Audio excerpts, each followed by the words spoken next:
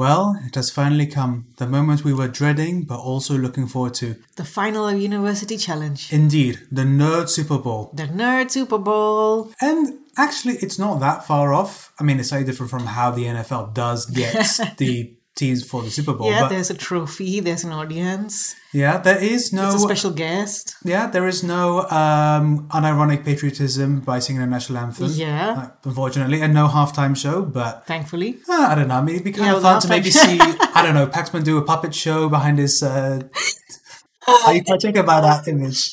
You know what? I fully support the idea of a halftime show for University Challenge, yes. You're kind of like what Jimmy Carr does during the 30-second thing on the 8 out of 10 Cats Does Countdown. Okay. Only with, slightly more, pre-watershed humour. Or maybe the two final teams can put up a kind of performance, spoken word poetry. Oh, yes. I would love to hear Braid give a long soliloquy. Well, something for the BBC to consider. Indeed, if you ever start having to do commercial breaks because of demonetization, but whatever. So, hey, it has finally happened. 39 episodes has been leading to this. Yeah. Well, 39 episodes of our stuff. It's been slightly less for actual Yeah, and I official think, shows. we definitely had the two best teams compete in the final. I would say so. Very well-deserved teams, and I think the winner, they've been consistent this whole time, not a single loss. Very decisive victories the whole time, and I think it went to the better team. Absolutely. And it would have been nice because Magdalen did work very hard and they have really, given it their all. Yeah. I think it would have been a little bit more of a shame to see Warwick stumble at the very last moment because they did beat Magdalen before during the quarterfinals. Yeah. And they have just been so dominant the entire run. Completely. I mean, they're just like the Imperial team from last year. Yeah. Just not a single moment did you think that this is not going to go their way. Yeah, and then you kind of pick them up from the very beginning. You know that, okay, this is a team to watch. Yeah, I mean, their only big weakness was a slight lack of knowledge on cultural stuff. Pop culture. And hey, props to Rout for recognizing that they don't seem to know anything popular. Yeah, I mean, sometimes you just have to be very fully aware of and acknowledge your weaknesses. So before we dive into dissecting everything from the episode, we'll just say, Warwick, very well done. Absolutely deserved. Magdalen, I'm glad that you gave it your all and you did stage a couple of comebacks. There was at one point where it looked like you almost had it and then... stuff happens. Yeah, so I would say congratulations to both teams, but a special congratulations to Warwick for obviously having done a super job. Yeah, and it was a very engaging final. Which I'm very I happy really for. enjoyed myself. Yeah, it's unlike, for example, some World Cups which ended in a really boring match. This was truly, I wouldn't say nail-biter, but it definitely was engaging and kind of, there were almost some upsets at some point. Yeah, and I would say in particular, Braid and Burrell were very strong this time. Well, Braid, I think, has always been one of the strongest. Braid's been always fairly players. consistent. But I think we saw Burrell come out quite a bit because... he got he buzzed in a fair few times. Yeah. Very strong on his literature, philosophy, history. And I think Rout also, I kind of noticed that he nominated a bit more. I think maybe he's been doing that the last few rounds, especially, which is really good, Or maybe he feels bad for forgetting his name the last time he played. So he's trying to make sure that he gets a name this time round. Yeah, but then, then again, it just goes to show how... well-balanced this team is, that he can just nominate and pass it to any one of them and they'd be able to give a right answer. Absolutely. There's definitely no sense that no one was pulling their weight on that team. Just really, really well done. Yeah, and then on the other side, I think special mention to Byrne and Davies. I think they were in particular very, very good on the geography questions. For sure. I was particularly impressed with their knowledge of... So there's one picture around of the map of Africa, or a grid square over the map of Africa, and then that requires very precise knowledge, I think, that they were able to... That's probably the best version of that picture round I've seen, because it's not just, what is that place put on a map? You have to kind of know roughly where something is and then know how to interpret Cartesian grid square. Exactly, and then you also have to have some historical knowledge, right? Yeah. Because it's a part of Africa that used to be part of the old empire or something like that. And then, of course, there's a question on Chinese provinces, which is also very, very deep, precise knowledge of Chinese geography. So excellent job by Davies and Byrne. Yeah, no, Davies and Byrne have been the ones, like with Burrell on the Warwick side, they've been the two that have really, I feel like, grown and developed into something truly incredible on the Magdalen team. Yeah, I agree. I mean, Lawson, he's always been pretty good in his position. The only, and I'm not saying this as a criticism, but it's just it's a bit of a shame we didn't hear much from Payne this time around, because I feel like she was a bit more involved in the earlier rounds. Yeah, I remember. So I feel like maybe it's just this time around it didn't kind of fall into her domain knowledge anymore, which is a real shame because, you know, it's been a little bit since we last had a woman take part in the final university challenge. And so... she's always been a bit understated, I think. So it's sometimes a bit hard to tell what she's contributing or not. So since we've got mic'd up teams now, we've heard her take part in the bonus rounds in previous rounds. So... I don't know. Sometimes it just happens. Sometimes you just get a whole lot of questions which you have no basis for. It happens. Yeah. Well, speaking of questions... true. I'm happy to say that I got a fair few correct. That's true. So, like we said, there just happened to be a lot of questions which kind of fell into certain domains where you did know. Yeah. So like the starter question on hell. So I knew that from Jean-Paul Sartre's Hell is Other People. Yeah. You know, because I really strongly identify with that. Yeah. And actually that was interesting because Lawson got that wrong. Yeah. And I feel like that was more of a brain fart moment because... his answer was love, where it's very clearly that wouldn't have been the answer because it was all kind of negative connotations for something. And even Sartre especially was an existentialist, so he wouldn't have many positive, cheery things to say. Yeah, I think it's just one of those moments where you have the right answer, you buzz, and then your mind just goes and then something else comes out your mouth. Yeah, because he seemed kind of surprised by his own answer. I remember that. And then I also got the one on Spivak and post-colonial theory. Yeah, so that was pretty fun that I was able to get those. Yeah, I mean, I unfortunately do not know the names of these authors very well. But I was able to get the first buzz-in round as well. I got quite a few of the vampire movie ones correct. Yeah, that one was funny. Yeah.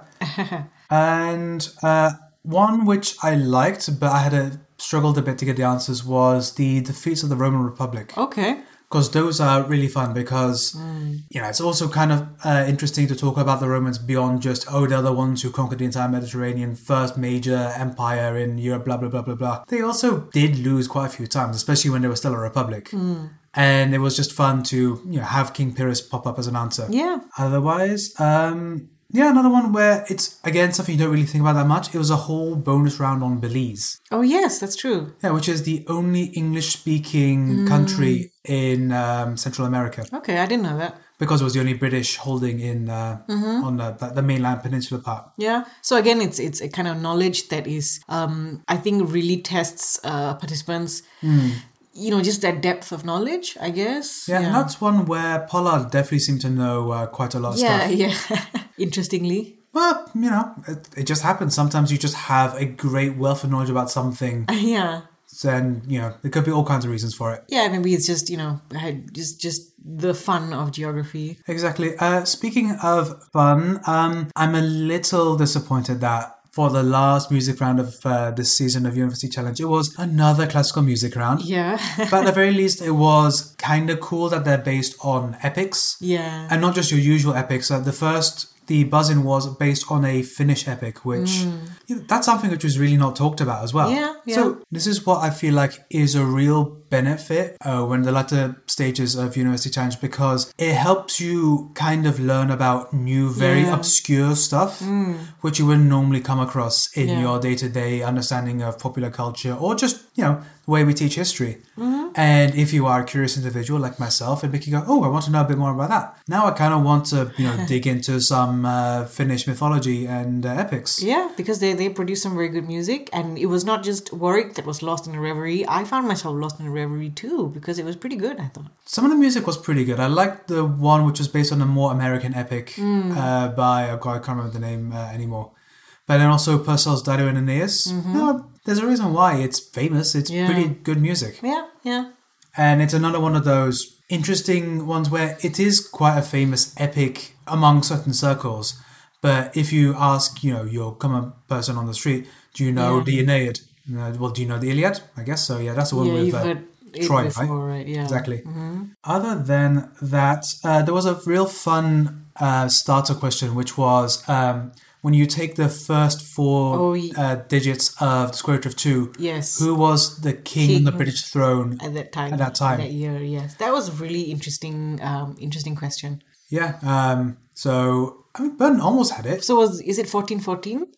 No, because it's 1.415, I think. Okay, so yeah. Close enough. And that was Henry the Fifth. Unfortunately, Byrne just got his father, who was Henry IV. Yeah, and speaking of close calls, there was also a question on Campbell Bannerman and Bannerman Campbell. Yeah, oh God, I felt so bad for Davies. Yeah, because he got the exact right name, just, in the wrong order. Yeah, and honestly, I feel like it was a little cruel of the editors to cut to the camera of him holding his head in frustration that he got it wrong. And I wonder if Paxman couldn't have just given him that answer, because clearly to have the answer down to such specifics, it shows that you have the right answer. And we've seen in the past before contestants getting, maybe very, very close to the right answer, and Paxman just kind of decided to give the points to them anyway. I mean, I feel like he's maybe a bit more demanding more precision. Yeah, because it's the final. When it's in the final, you can't make these kind of slip-ups anymore.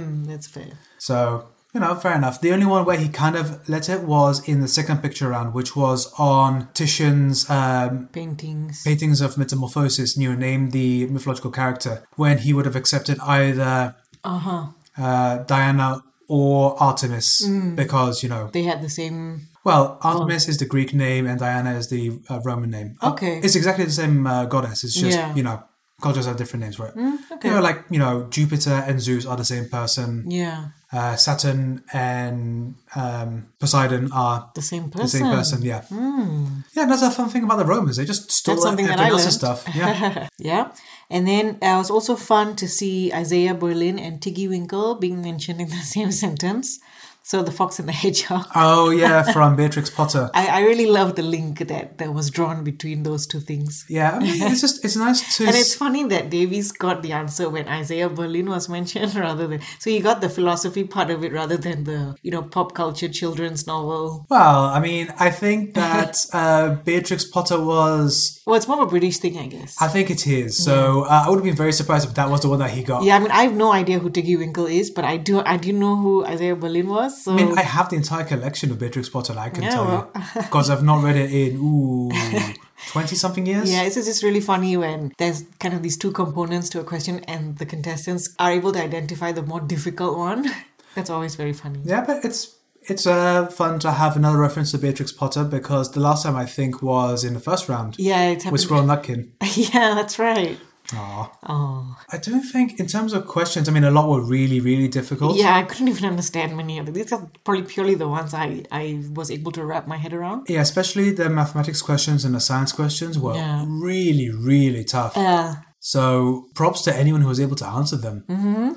And so still excellent job by both of the teams. Yeah, and when you look at the final score with Magdalene getting 114, Warwick 195, that's very high scoring for a last round. Yeah, and closer than you would think as well, considering Magdalene did drop a few points. They dropped 15 points total. Yeah, so maybe they could have reached 160, so 160 to 190. Not that big a gap. Indeed. Well, since we mentioned the scores, I think it's now time to mosey on over to some UC stats. Exactly, the second most anticipated segment of this podcast. We just like to build things up, don't we? Exactly, and it's not at all because I'm vamping to make sure you have enough time to pick up stats. Yes, so very, very high number of correct answers from both teams. 29 out of 42 correct answers from Warwick. Okay. 23 out of 37 from Magdalene. Okay. Starter questions, very close. 10 correct starters from Warwick. 8 correct starters from Magdalene. Wow. Yeah. Bonus questions, also pretty close. Warwick got 19 out of 30. Magdalene got 15 out of 21. Okay. So, yeah, when it came to bonuses, actually Magdalene got a higher percentage of their bonuses correct with about 71% compared to Warwick's 63%. Yeah. But obviously, where Warwick took the game was in their starter questions, getting 83% of their starters correct as compared to Magdalene's 50%. Yeah, and I think this is where the dropped points really, really hurt them. Yeah. Because just past the halfway mark, there was 10 points between the two teams. Mm-hmm. And I feel like if Morden had got that question about the square root King on the Throne one right, they probably would have gone those bonuses right as well, and they might have taken the lead. And that might have given them that boost of confidence. Yeah, because that's where they really lost momentum. That was after that, then Davies also had his slip up as well. So I feel like, we've mentioned before where you really do get on a roll when you get a lot of answers correct in a row. Exactly. And then to suddenly just have the rug pulled out from under, you can really, kind of disrupt your thinking. Yeah. Actually, Maudlin had a total of 9 interruptions, which is a large amount. 3 of those were incorrect, unfortunately, but 6 were correct. Yeah. Compared to Warwick, only 1 interruption, which was correct, which kind of really looks like Maudlin was, I think, trying a lot harder, whereas it seemed like for Warwick, they were just kind of having a regular day, just because they're such a good team that anyone that they face up against needs to just put in that extra effort. They're just very unflappable as a team. Yeah, exactly. Yeah, exactly. This image of unflappable, steady, calm. Yeah. I mean, that's true. Maudlin do tend to be fairly aggressive on the buzzer. Yeah. So I guess this was a strategy where they thought, okay, we do need to get in the buzzer early because Warwick, if we give them time to answer, there's just no way we're going to get any points at all. So we need to beat them to the punch, essentially. Yeah. And then, shout out to Braid for getting the most number of starters, Really? 5 out of 6, yeah. Nice. Burrell, 3 out of 3, but also Davies, 3 out of 4, and Byrne, 3 out of 5. Nice. Rout and Lawson with 2 correct starters each. Nice. Of course, it's important to remember when we're talking about these stats that this is just, getting the starters correct. Yeah. It doesn't really reflect how much work is put into the bonus rounds. So, for example, you might be thinking, but, did Pollard not really put his weight? No, he did, but that was more in the bonuses where he really did, come in to shine. Yeah. And, just kind of a wrap up for the whole series type of stats. Warwick and Maudlin are the top 2 highest average scoring teams. Nice. So, perfectly well deserved that they made it to the final. Yeah, very well done. Very, very, very well done. Yeah, and then you have highest average points by individual. Braid coming in 5th overall. Nice. And then, actually he's the only one who has cracked the top 10 from this series. That's interesting, because we had a lot of very high-scoring individuals from other teams. Yeah, so there's Webb, there's Cone, Sheng from University Oxford, Musgrove from Cambridge, Parker from Exeter, O'Connor obviously. So Indeed. So really, I think the best overall balanced strong team won. I think this goes to show that it's not the strong individual and the 3 backup singers that win. It's where you have a strong core team. Yeah. And that was the point that I think online Brandon from the team last year tried to make. Yes, he seemed to dominate in the early rounds, but that was not really reflective of how strong the team was. Yeah, overall. Because when it came to the final, he was just, having a chance to prove himself. Yeah, because when it came to the final, they all really came out to shine. Yeah, they did. I remember that. I guess we should also mention at the end, because at the end of every season, they try to get someone kind of famous in academic circles to present the trophy. Yeah. And this time we had Simon Armitage. Yes. Which is pretty cool. Yeah. He was fairly pleasant. Yeah, the poet laureate currently. Mm-hmm. And it's a bit of a shame that it was just Rout who went to pick up the trophy and there was no handshaking, but... Yeah, I can understand that. I mean, it's fair enough, because it's not safe in this current environment to do anything else. Yeah, yeah. Very, very well done once again. And thank you very much. We have now finished the current season of University Challenge. Tom, I think you're forgetting something. The most anticipated. That's true. How could I have possibly forgotten? I don't know. Wow, completely slipped my mind. Well, thank you if you've been sticking with us till now. We have to present the best dressed. Of course, this is the most important one, obviously. And my pick actually goes to Burrell. Me too. Yeah. Because just a wonderful splash of colour coming out of nowhere for the final episode. I know. He was dressing to celebrate. Yeah, and it's just nice to see someone, take a bit more of a chance because it is, I think you have to have a certain level of confidence to wear a colourful patterned shirt on national television, especially since you've been fairly muted in your attire so far. Yeah, exactly. So it was very pleasant to see caught our attention immediately. I think it was no contest at this time. Yeah, so. I mean, it's a far cry from O'Connor's very varied wardrobe. Yeah, so Burrell has a double reason to celebrate. Indeed. Mm-hmm. No, very well done, Burrell. And of course, everyone dressed very nicely. Mm-hmm. I think paint was something a bit different this time around, but it was still a red blouse. Yeah. Still looked very nice. Yeah, and I'm glad that, there were no hoodies on the final this time around. Everyone put in a little bit more effort. A shirt, and that's right. Yeah, so, very well done. Mm-hmm. So, to talk a little bit about what happens after this. So, we're going to be taking a bit of a break after this. There's still a couple more episodes coming out. We have an interview with the entire Durham team.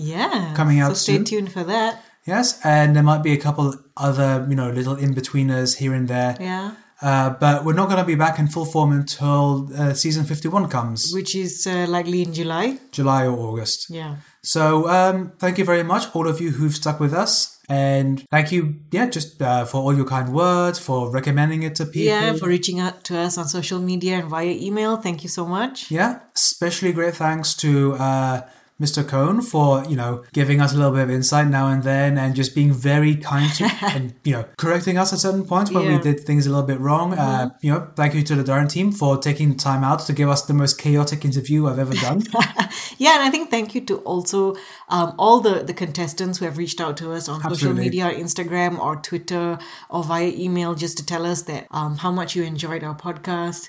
That really means a lot to us because we started doing this podcast purely for fun. Exactly. With no expectations. So to hear participants actually write to us saying how we made your day and thanking us for being so kind about you on in the internet, that means a lot. So thank you. Indeed. So until next time, you can always keep an eye on our socials. We're at Igto2 on Twitter. Yeah, also Igto, I got that one on Instagram. And our email is igtopodcast@gmail.com. Yeah, so we will still be keeping an eye on that. We'll be a bit more active on there in the intervening time. So until next season, thank you very much, and it's goodbye from me. And goodbye from me.